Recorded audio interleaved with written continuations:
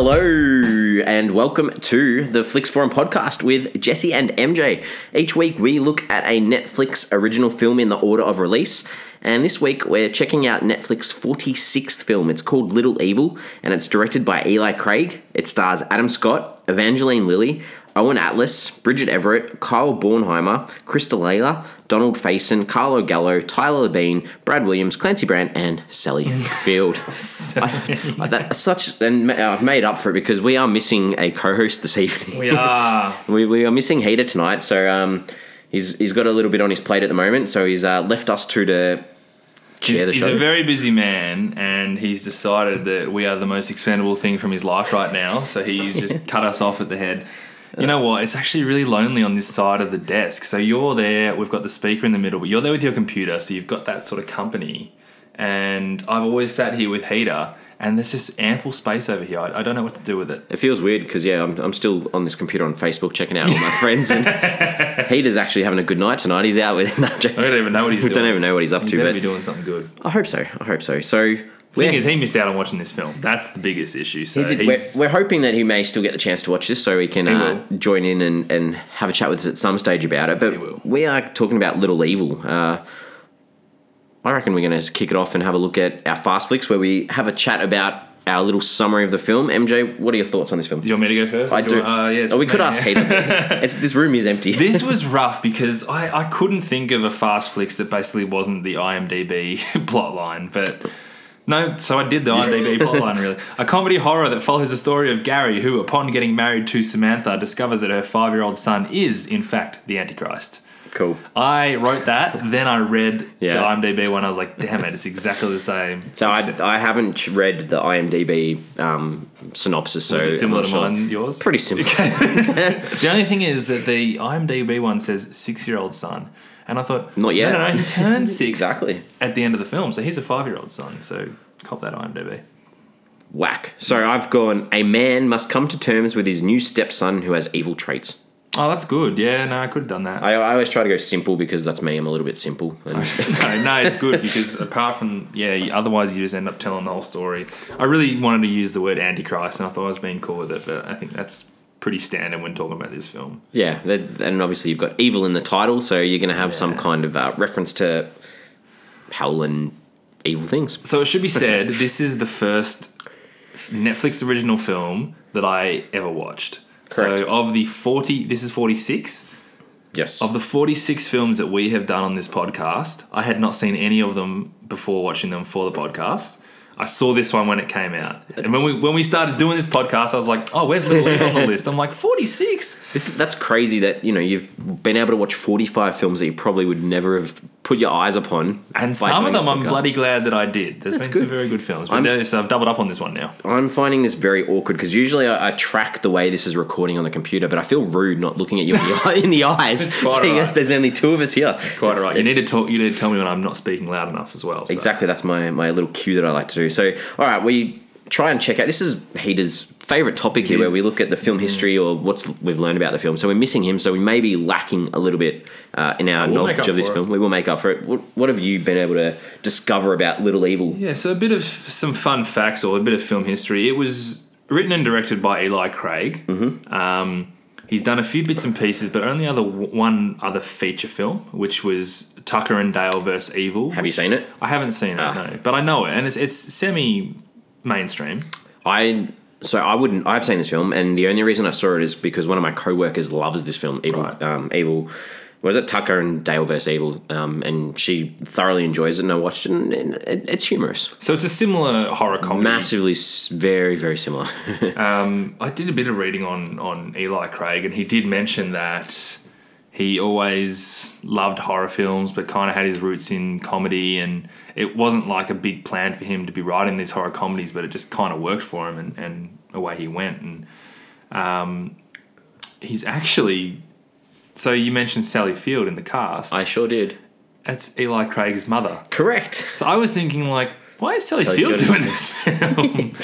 Exactly. But in terms of the horror comedy genre and this film specifically, Eli Craig wrote this script.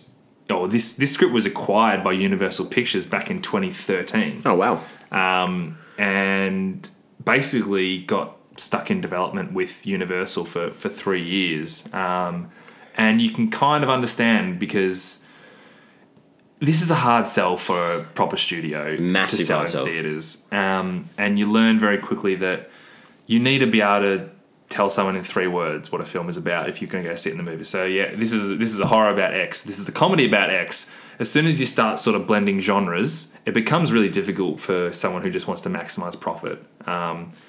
I don't even know how you'd sell this film, or I don't understand how you sell it on a marketing perspective either. Like if you do a trailer, what do you put in that trailer? It has to be comedy. It almost has to be like a scary movie, even though it's not spoofy, in that sense.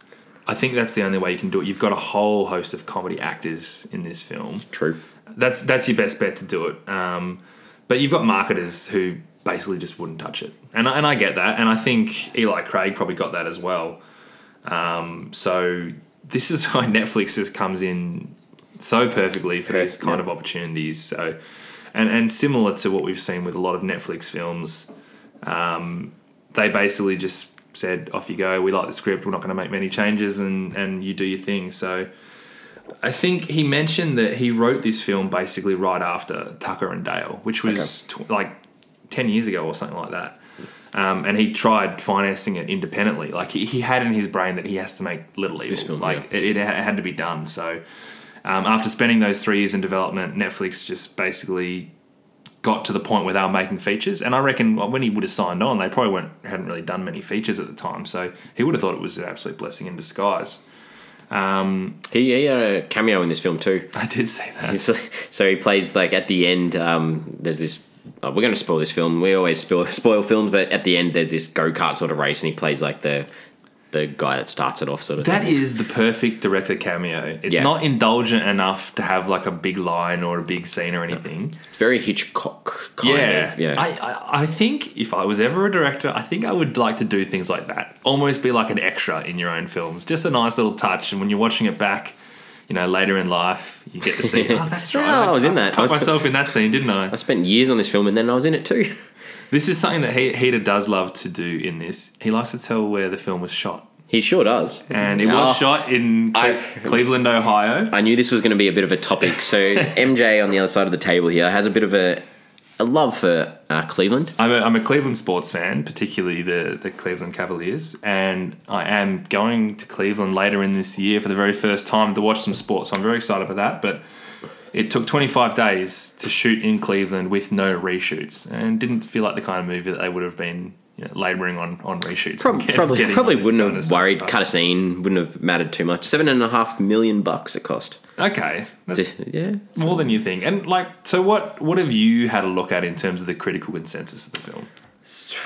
So a lot of the things I read was saying that this is almost a loose remake of The Omen. Well, that's kind of so where Scary Movie is based on Scream, and then Scary Movie 2. What's that based on? Like House on Haunted Hill or something. They're all based on. They're all based on ones. Yeah. I mean, look at the kid. Like the kid's wearing. He's dressed as the kid from The Omen. Yeah. So this is very positive on Rotten Tomatoes. 92%. I saw. But it's only on 12 reviews. 12? 12. 12 is not bad. That's to get just enough to get a consensus, isn't it? I'm pretty sure it's just. So, yeah, the audience, however, was the complete opposite. Yeah. 46% on a bit over 1,000. So 1,000 people watching this is still not too bad. Well, so this is 5.7 out of 10 on IMDb from 16,000. And then 2.6 out of 5 on Letterboxd, which is 10,000. So there were enough bums on seats to see this film. And actually... the Letterboxd thing's interesting too, because usually when I check out a film to look at this, when you go and Google, it has down the right-hand side the top 3 sort of places where you can read the reception of audiences or the critics. This is the first Netflix film where the Letterboxd result has actually come up on the Google search page. Maybe that is more a sign of the times where Letterboxd is being pushed up as a more... And I don't know, maybe next week when we do our next film, it might pop up again because Letterboxd is starting to get a little bit more recognition. I'm not sure, or whether, If you're listening to this podcast and you don't use Letterboxd and you are a bit of a film lover, definitely get on Letterboxd It's a great app to track films that you've watched and rate films and read reviews and just join your own sort of community of film-loving fans. We love it. We have in the show notes, we have each of our profiles, so you can click on that, check out what we've been watching lately. Also, if you have been rating on IMDb, it's really easy to import your data into Letterboxd. There's literally a couple of buttons you click and it'll bring across everything you've done on IMDb. So, and we have no affiliation with Letterboxd. It sounds like a live read. But if anyone is listening from Letterboxd, I would not mind a pro account. Yeah, true. So if you're listening to us, give us a pro account. But no, it's a really great platform to use, and I tend to use that as a really good consensus of a film's rating. I'll look at Letterboxd, and that's the one that I'll really base it off. So in this sense, 2.6 out of 5 on Letterboxd feels about right to me. This film wasn't groundbreaking, but it is what it is. So it's not 92%. It's not quite 92%. Not quite. No. Not quite. But from what Eli Craig was saying, that Netflix was really happy with it. It's always difficult because they're so guarded on their numbers. But the one thing that I did find that it performed in the top 10 movies in the first week that it was out globally. So that's something, and that's movies. That's not just Netflix original movies. That's everything on Netflix. So good. It sounds like it's probably a tick, to be honest. Well, it was released on the 1st of September 2017, just Netflix worldwide. It was nominated for an award, which I thought was quite interesting. So it was nominated for the Golden Reel Award, which I feel like we've had nominations for that from Netflix trailers? Films. No, I not don't think it is, because it's for the outstanding achievement in sound editing, which I thought was interesting. Okay. Because this isn't a film that I necessarily would watch and be like, oh yeah, the sound in that was awesome. Where if you look at our episode last week with Death Note, probably a lot of that was more music than sound editing, though. True. But and I thought that was quite interesting. I assume it didn't win. No, and I couldn't find who actually won either. You know I like. I know that. I was like, oh, surely MJ's found this and he's going to tell me who You do won. have to do a bit of... I had 2 setups in this episode for you. I was like, okay, I found out it cost $7.5 million, and I was like waiting for you to tell me what other films were $7.5 million. I'm sorry, I'm completely... And then I thought you would have told me who won the Golden Reel Award. From now on, can you flick me a little message if you found the budget? Because I do like searching for similar budget films. 7.5 is pretty small. We do like coming in on these episodes cold on what we think, though. Jesse and I almost started talking about this before we pressed play, and we were like, no, save it for the podcast. We literally have no idea what the other person thinks of these films. No, not at all. And on that note, what do you think of it? It's good call. I didn't hate this, but I didn't love it. Yeah. I'm sort of stuck in the middle. I really wanted to like it, but a lot of the horror elements and comedic elements let it down for me. That's where I sit. What about you? In general, I have trouble with horror comedy as a genre. And I'm not talking about Scary Movie, because that's a comedy. It's a spoof. That's a comedy. It's flat out comedy. A movie like Drag Me to Hell, which was pretty well received, I have a lot of trouble with it because you're trying to make me feel one way and then you're trying to make me feel the complete opposite way. And it's just a really weird mix. So generally, I struggle with this genre. As I said, I had seen this film before. So I went into this viewing of it with very tempered expectations. But I wasn't a massive... your memories aren't great. Memories aren't great of it, but I know it didn't blow my socks off. Yep. I reckon I was able to enjoy this film more than after the first time I watched it, probably because I did lower those expectations. It had its moments, good and bad. There were some pretty ordinary things in it, but there was some pretty good things in it. But I think for me, the real highlight was the group of the stepdads. Yeah, I found them really funny, and I forgot them when I started watching. I was like, that's right. These guys are really great, and they're in it just the right amount of time for you to enjoy them.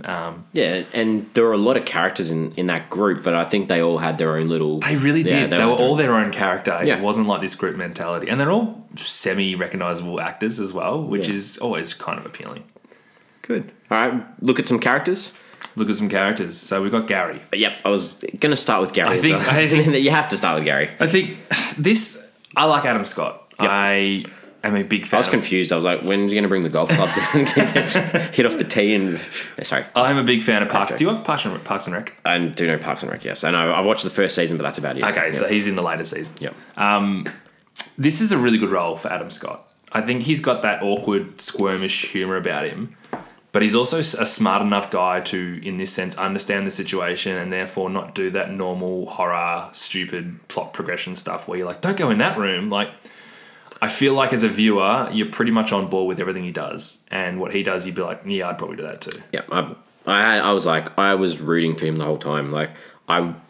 And I don't know if that's just his persona as an actor and that came across in his character, but I just wanted him to succeed in being a good stepdad. Yeah. That from the opening, well, not the opening scene, because I may have some problems with that later on. But the flash forward. yeah, but I think from the start, when you get the idea of this setup, I wanted him to do well. Yeah, I think he naturally had this instinct that he just wanted to be loved, and he was giving it his all. And you can see it in him. Yeah. He's so charming in that sense. But when obviously you're rooting for him, did you get to a point where you wanted him to kill Lucas? It's tricky, isn't it? It's like you get to this point where you're like, why are you sticking around? Like, because the reason for me that he was sticking around was because he really, really liked Sam, this wife. But I didn't see it in her why he was so attracted to her either. So that made it a little bit conflicting as well. But it's so tricky when you first find out from the guy who works in the store, the short guy, and he's like, "Oh, you got to kill him. You got to kill the Antichrist." Gozamel. When you first meet him, and the idea is, no, you got to kill him. You got to stab him by this day. I was like, oh, whoa, we're not killing this kid. Like, as much as I was rooting for Gary, I was like, I don't want him to kill the kid. And then I'm like, do I want him to kill the kid? And I'm like, I'm rooting for you, but I don't know what I want you to do, because this is talking about killing a kid. And well, I guess we talk about the kid too, Lucas. Like, yeah. I guess that's whether you have that connection with that kid or not, or whether you see him straight away as like, this kid, we just need to get rid of this kid to progress the plot almost. Like, if you're watching it from that standpoint, you just want to see this narrative happen, and you're like, if we get rid of this kid, the story ends. Yeah, killing it's not even about the underlying tones of the demonic sort of stuff. It's like, you remove this kid from the relationship. I can't imagine based on what we'd seen from the mum Sam, I don't think she's going to care too much if the kid wasn't there. I don't know. Is that horrible? Oh, well, that's less. The whole Sam thing didn't work. I found that her as a character really broke down the plot for me, because I couldn't. You don't see why he's so obsessed with her and why they're so in love. Yep. Obviously, you can assume that things were different before he'd met Lucas properly and they lived together, and I can appreciate that. But she's like legit crazy, and she's trying to hide the horrors of her kid, because she knows, like, all her ex-boyfriends have died. She knows that the kid's evil, but she kind of doesn't do anything about it, and she thinks in her head that she just needs to find the right stepdad. And it's tricky, because I totally get what you're saying, but I don't feel like her as a character actually recognised all the... This is my impression of her. I didn't think that she recognised that Lucas had actually caused all these issues or caused all this damage, or she knew that it happened, but she's blocked it out and was just like, this is my son, I protect him. It doesn't matter what happens. And maybe that they try to explain that through her, getting pregnant through this cult and stuff. That's a funny scene, isn't it? Because it's... Oh, I remember when I told you about how I got pregnant. I almost get the feeling this is like a script that she rolls out at a certain point of the relationship. Yeah. But like, also the argument that she's just genuinely crazy and doesn't quite remember what's real and what's not real is also valid. That you can see that in her. I'm going to do a heater here, because Evangeline Lilly plays Sam, the mum. Yep. And as soon as she went on the screen, like, my face just lit up, because Lost is my favourite TV show of all time, and I know it's no Narcos, but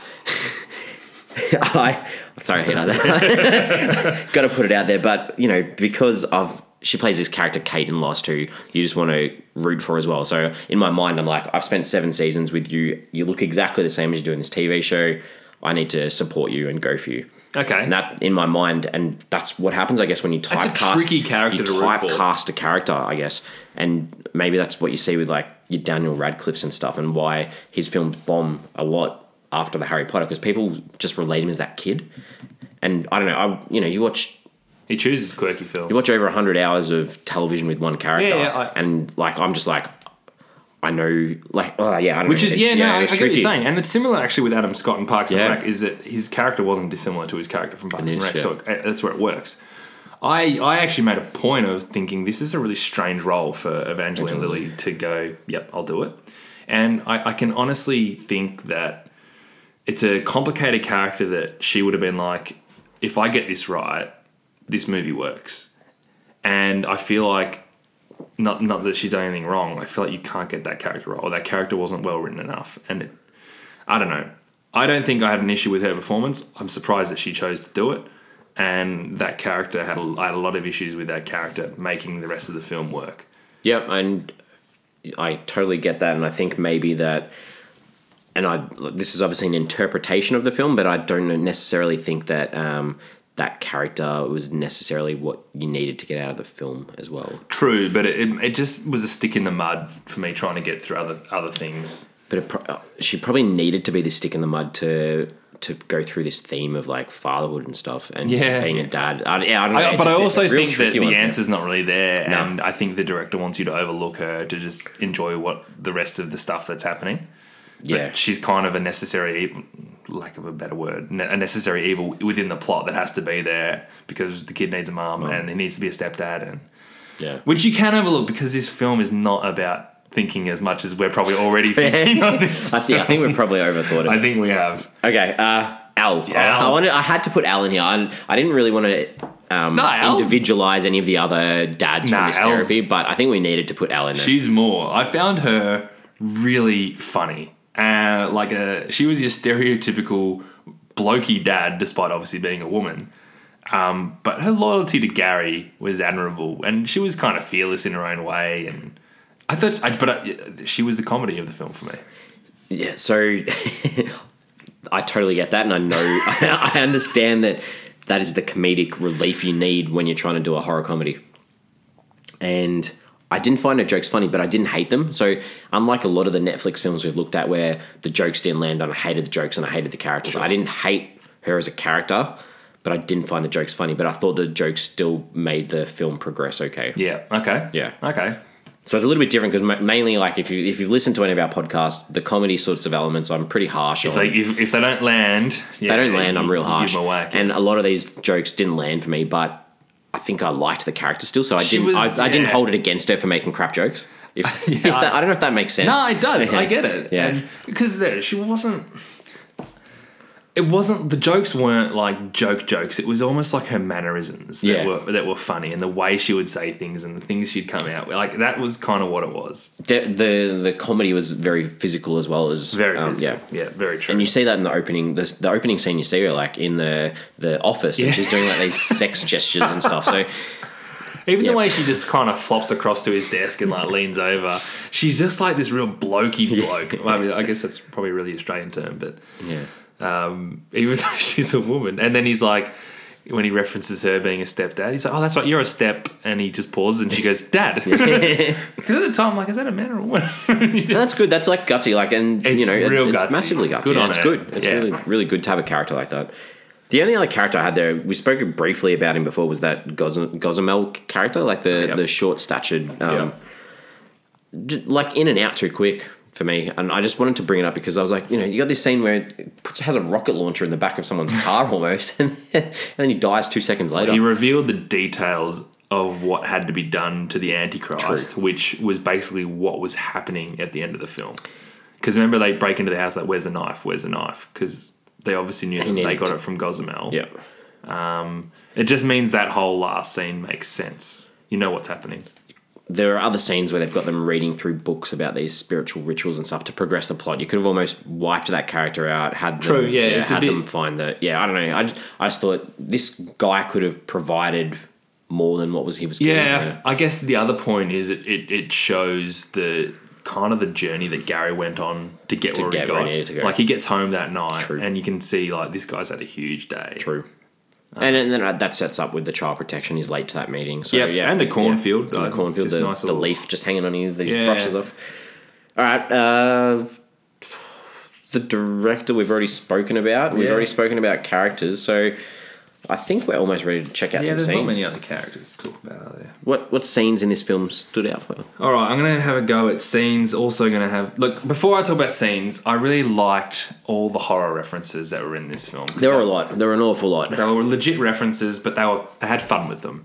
There's one that I didn't like, but I want to hear what you like. I like the Poltergeist, where he's literally like they're not even trying. He walks in and the kid's just got a static TV and he's got his hand on the TV, like that. A lot of references from The Shining. So I likened that puppet Leroy to, is it Danny? Yep. His little finger that he talks about. I I love the twins. Okay, When you see the twins through the shot, is that the one you didn't like? No, Okay, cool. they're good. So obviously the twins are some of the stepkids that they bring to this party. That was from some so of his good co-workers. because all of a sudden this is bang these twins with the Shining, and then he's like, "Oh, come on, girls, get in the car." It's quite good. I don't know if I liked it, but I respected the red rum. That was the one I didn't Yeah, like. I thought it was Erutpa, where he's writing Rapture backwards on the walls. Yep. I actually paused the film. I was like, what did that say again? I actually rewind it and paused it. And I did exactly the same. I did exactly the same thing. I paused. I'm like, let's read it backwards, and that I didn't like that. There was obviously a little small reference to the birds at the end when all those birds go crazy. Fine, yep. I'm giving this a Shutter Island reference to that creepy guy on the street who kept going. Shh. Oh, yeah, okay. I think that happens in Shutter Island. This is just a bit of a sidetrack. Netflix released this film in Australia. Didn't get it. It's not going to be on our podcast because it wasn't released Netflix worldwide. Right. It's got Stanley Tucci in it, and it's very similar, like with the birds. And I don't know. I just had this reference, so I'll have to put it in the show notes or something. But it's not on the Netflix worldwide list. But check it out. Because it released somewhere in cinematically. Yeah, it released somewhere cinematically, and it's really recent. But I think you should, it's got those sort of similar themes with the birds. Horror? Yes. Yeah, cool. Yeah, check. Oh, yeah. Keep going. Sorry. I like my horror. And the only other thing this is a bit of a stretch, was them being in a cornfield reminded me of Children of the Corn and Signs as well, being in a cornfield. Yep. But then the fact that they reference Field of Dreams while they're there was pretty fun. Like, talking about how... There were a lot of film, like Pitch Perfect, they referenced. They referenced a lot of films in this film. The Stanley Tucci movie, 2019, is called The Silence. And, yeah, it's definitely, it's very... if you want to check out, like, it's not a fantastic movie, but I thoroughly enjoyed it. Yes, I have seen it. It's on Letterboxd, and I enjoyed it for what it was worth. Stanley Tucci's an excellent actor. I love Stanley Tucci. So they're the horror references that I really liked. Yep. I loved the intro to the stepdads. So that first therapy scene, found it very funny. Highlighted by the fact about the guy whose stepson shits in his bag, or shits in the drawer. Okay, good. I have that down too. In the mirror, he was looking at himself shitting in my sock drawer. That was really good. And I really like the follow-up where he's like, I want to shit in his backpack. And then they reference it at the end. I've written that down as well. So in the very last scene, I think it's the very last scene, he basically says, like, come on, let's all go get ice cream. He's like, I got my son's backpack in the car. Let's all get ice cream, and then we can shit in his bag. Just imagine, like, some kid going to creche the next day and the teacher's like, oh, did you bring lunch today? Yeah, sure. And the teacher opens up and is like, whoa, what's coming out of there? That was funny. That whole scene was pretty funny. I'm going to go through more funny ones before I go to ones I like. I like the line when Al said about her stepson, I'm feeling a lot better about Jeremy now. He's a spoiled little shit, but at least he's not the Antichrist. When they find out that Lucas... what was his name? Lucas? Lucas, yeah. Yep. Lucas is actually the Antichrist. I like the little reference to horror films when the lights go out and Gary's standing in the hallway with a flashlight. Because this is like a typical horror sort of scene where how did he actually get to this point? And he actually just goes, this is fucking bullshit. Like, the lights are out. He's got the flashlight. He's like, this doesn't happen. And the whole, like... my issues were with the horror elements because you've got the people yelling from downstairs the whole time, so you never felt that he was never like in danger. At any stage. It's like when you're a young kid. Maybe this is just me, and you get scared, and you're scared of the dark or something, and you go to another room, but then you still call out to your parents just to make sure. Hey, I'm just in the bedroom now. What do you guys do? Like, it felt like that in that sense as well. But I just liked him. It was almost like a commentary on horror. Like, this is fucking bullshit. Yeah. Why? Explicit on this episode. Explicit, yeah. There's too many good quotes not to quote them verbatim. I loved it when he punched Sally Field. Okay, good, I've got this too.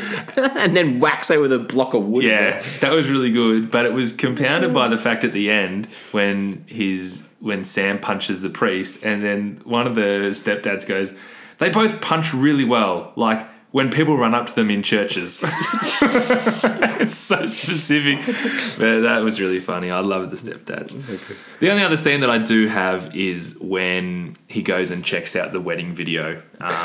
You're going to take up all my scenes. I think I'm not going to have anything left. That gave the story some nice direction, and particularly around Lucas and what Lucas can do and is capable of. Because at the start, you're like, this kid's evil. He's doing some weird stuff, but when you see that, you're like, this kid's legit the devil. And that, I think everything that Gary does from then on is just like, that's what I would do. That's what I would do. And that's an appealing part of the film.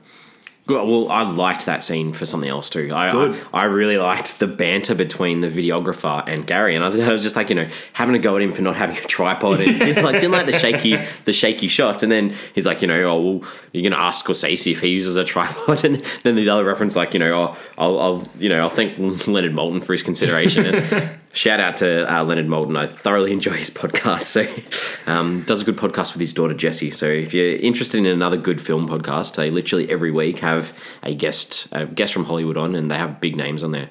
I'm learning something every day in this one. We've recently had I think Drew Carey's been on there. George R.R. Martin was on there after the end of Game of Thrones. Oh, right. They get who's who of Hollywood on there, and well worth listening to. They're very different people.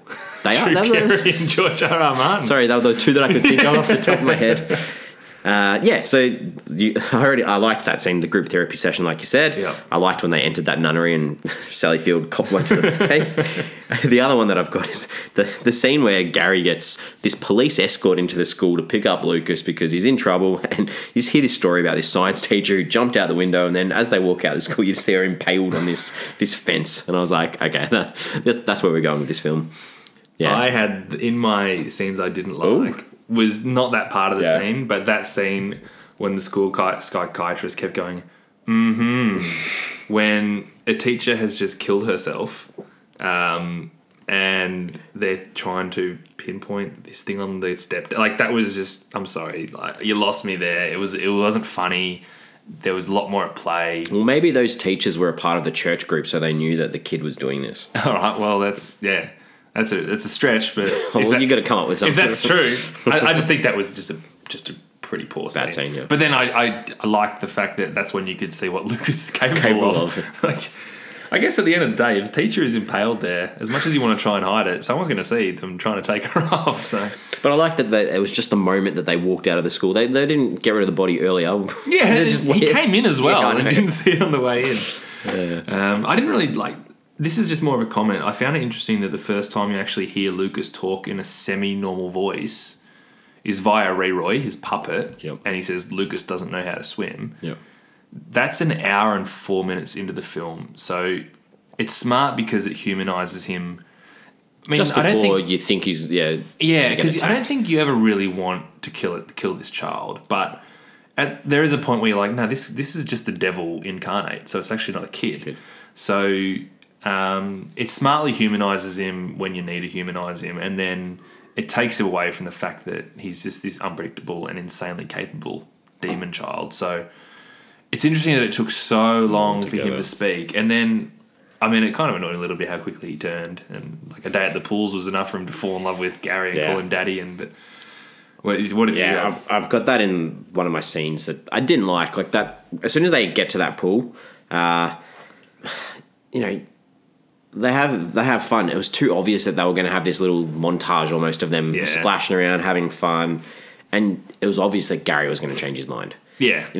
Filling some kids' floaties with sand to kill a kid, like, wow, that's pretty heavy. Like, there's no way you're watching a film, you know that's not going to happen because no one would let a film be released where a kid dies by drowning in a pool with floaties on his arms. It's a demon, though. It's a different story. But how is he ever going to get away with that with the law? When that kid drowns at the bottom of the pool with sand in his floaties and they go, who gave him the floaties? This guy did. It's not like they're at a beach where there's sand that could have gone. It's ridiculous. How that is an idea of him to like, you know what, that's a great idea. That scene almost got me because like they left the sock in the pool and I was almost like, oh, maybe the sock is the possessed thing. Yeah. And I thought maybe then, okay, the kid's going to be all right now. But I think it was more a metaphor for the kid now being okay to talk to Gary and he didn't need the puppy. Yeah. But when I was first watching, I was like, oh, okay. Because the shot of it on the pool, I'm like, oh, maybe that's what it is. But obviously as you watch further, you work that out. So I tried to realise, and I'm not stopping here, but I'm dipping into themes a little bit.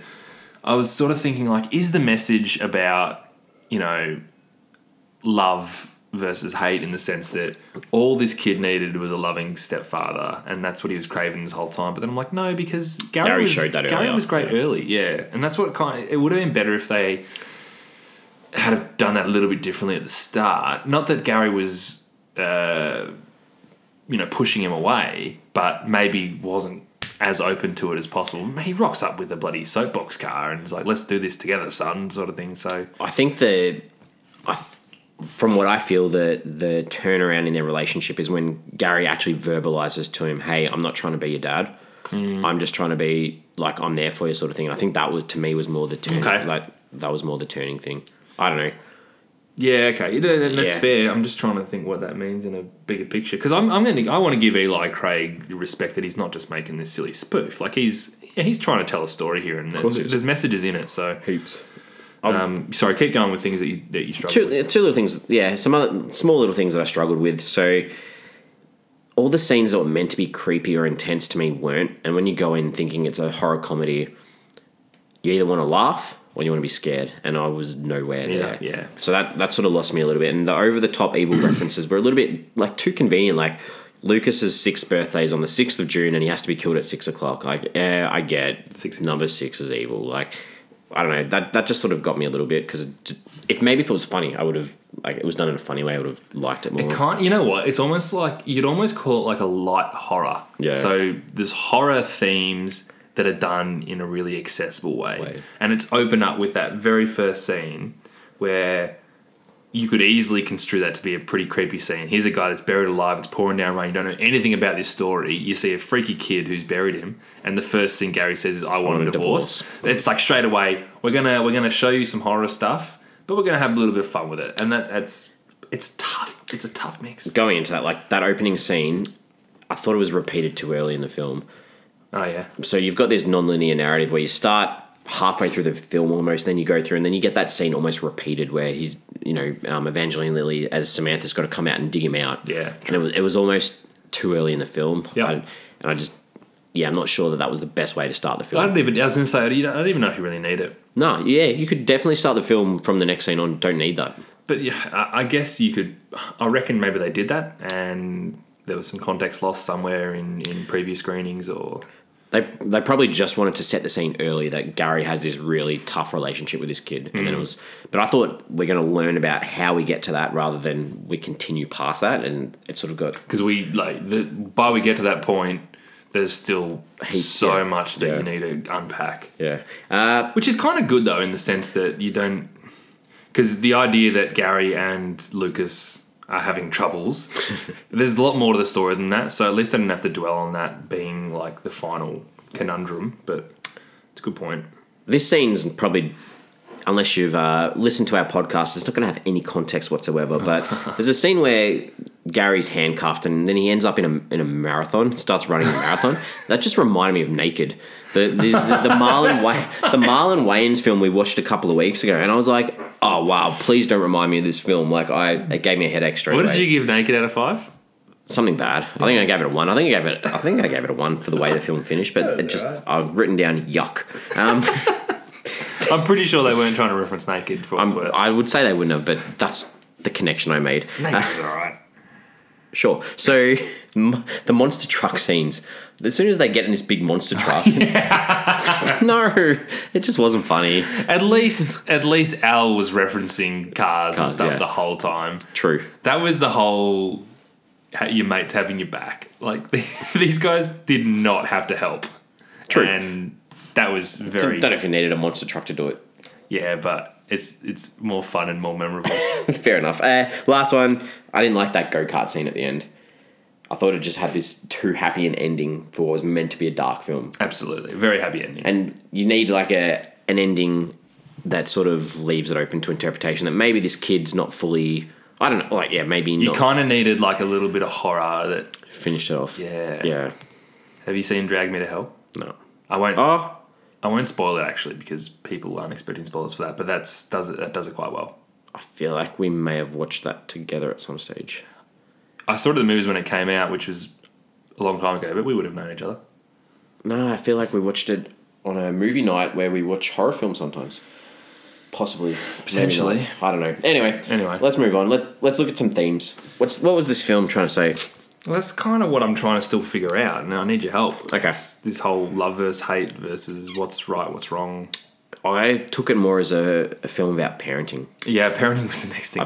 I think it's trying to tell you that parenting's hard and you've got to prepare for the worst. and most people want this normal, happy life where you just have a mum, a dad, happy kids. But in most instances, the parents can have disagreements. They don't necessarily have to be happy. The kids have got problems, but it's just about trying to work through that. No matter how everyone's different and you've got all these different circumstances, it's not a reality for everyone to have this happy, perfect family. So you've just got to work with what you got. I think they do that in a really sweet way with Al. You talk about all the stuff that she says about her stepson, and then the whole baseball thing about, you know, best dad ever or whatever. It's really nice. It's a really nice touch. Yeah. I think they did a really nice job on parenting, particularly step parenting. Like they really shine a light on that. Obviously, because it's an overt part of the plot. And also, I think that we're sort of heading into this society now where there's a lot of mixed families. There's families that join together, and you know, there's this thing too where there's a lot of maybe male role models that are missing in a lot of families, and it's trying to talk about, you know, how hard it is sometimes for kids to accept a new male in their life. True. And the journey that you've got to go through to try and get that connection and that trust with the new family that you're trying to build. Yeah, no, I think it was really thoughtful the way he approached it. Particularly with the stepdads as well. Like, the very first time you see the stepdads together, they're all complaining when he's like, I think my son's the Antichrist. And they're all just like, oh, yeah, I hear that. Like, but it's you know, it's tough sometimes, but it doesn't mean they don't love each other. It doesn't mean they can't work through it. And the other thing that I sort of got out of this was that kids sometimes need to be kids and adults need to be adults. So sometimes kids don't know how to express their emotions, and the adults need to sometimes be that guiding light to show them how that is. And otherwise, kids become dicks. Kids are they turn out to be dicks and idiots unless they've got that guidance from the parents. Which I think Gary is a really good role model for what you can achieve if you have a parent that's caring and wants to care for a kid. So you think shitting in their backpack probably wouldn't have been the best adult response to that situation? True, and it's probably an interesting thing to finish. Well, no, because then we see at the end of the film, we see all the dads with their stepkids. No, that's all in the name of humour, and it worked. So yeah. But like, I guess that cart scene at the end, that is nice to see all those stepdads with their kids, even though they've spent the whole film talking about how many issues they have with them. They're all there to support Gary. It supports your point. It really does. No, I think you've hit the nail on the head then, and that's I would like to give that a bit more credit with that. Yeah, give that a bit more credit. That's all right. That makes sense. Yeah, that's. But I do like the mateship of the stepdads pulling together when times are tough. Obviously, literally support network, but also but like literally when we need to save a demon when times are tough, but also in general when they're all going through stuff, they've all got each other's back, and I like that about it. All right, what do we take from this? I've already said, like, the horror elements didn't land for me, and the comedic ones didn't either. But I'm telling you, it's a tricky genre. Yeah, I didn't hate it for it though. No, neither did I. I think I sort of mentioned this at the start. This made it perfect for Netflix. Yeah. And you know what? It's a testament to why I watched it when it first came out, and why I wasn't fussed to watch it again the second time. When I saw this coming up on our list for the podcast, I was like, cool, I'll watch that again. And I remember when it first... This is why it's perfect for Netflix, right?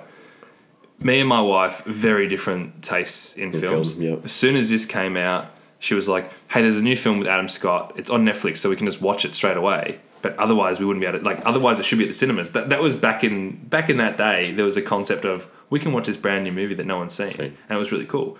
She's like, there's a brand new movie with Adam Scott. It looks pretty light. It looks pretty fun. You like horror. You like comedy. Let's watch it. And that's exactly what we did.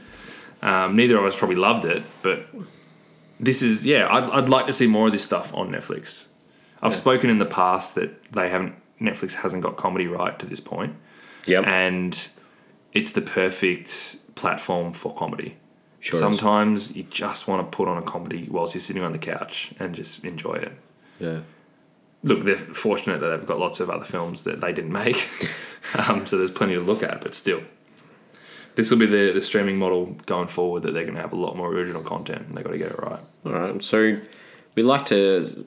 Sometimes we use IMDb while we're watching a film to see if we looked anyone up. We always use IMDb. Yeah, maybe. Did you use it? I did. And I reckon who did you look up? Both that I looked up, you probably looked up too. I didn't look anyone up. You didn't look anyone up? Okay, that's why I was like, oh, you've set this up like I'm going to look something. I'm going to start with Reverend J.D. Gospel. Okay. But you probably knew already who it was. Captain Hadley from Shawshank Redemption. Oh, wow. Right?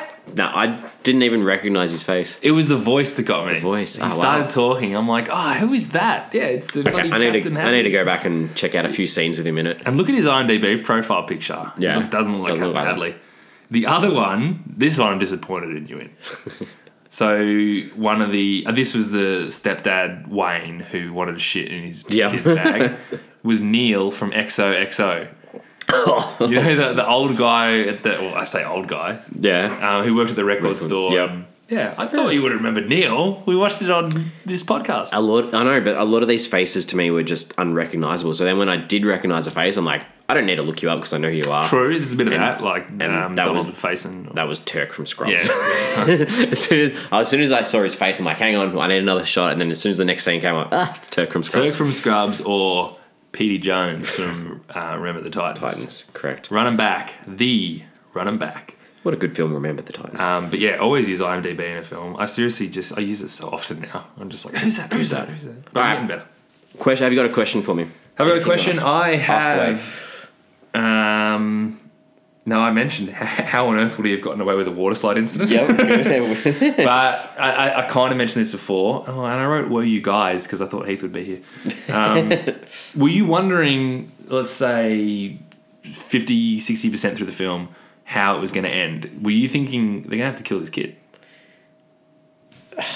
It's tricky because until we got to the scene where what I mean. they dig him up, I thought that was going to be the end of the film. Ah, okay. Sorry, yep. So I thought that was going to be the end of the film. Then I'm like, oh, I still have another 45 minutes Yeah, where yeah. it is to go. I was like, where are they going to take this? Because I really didn't care. Okay. That's where I was at. But did you ever think they were going to kill the kid?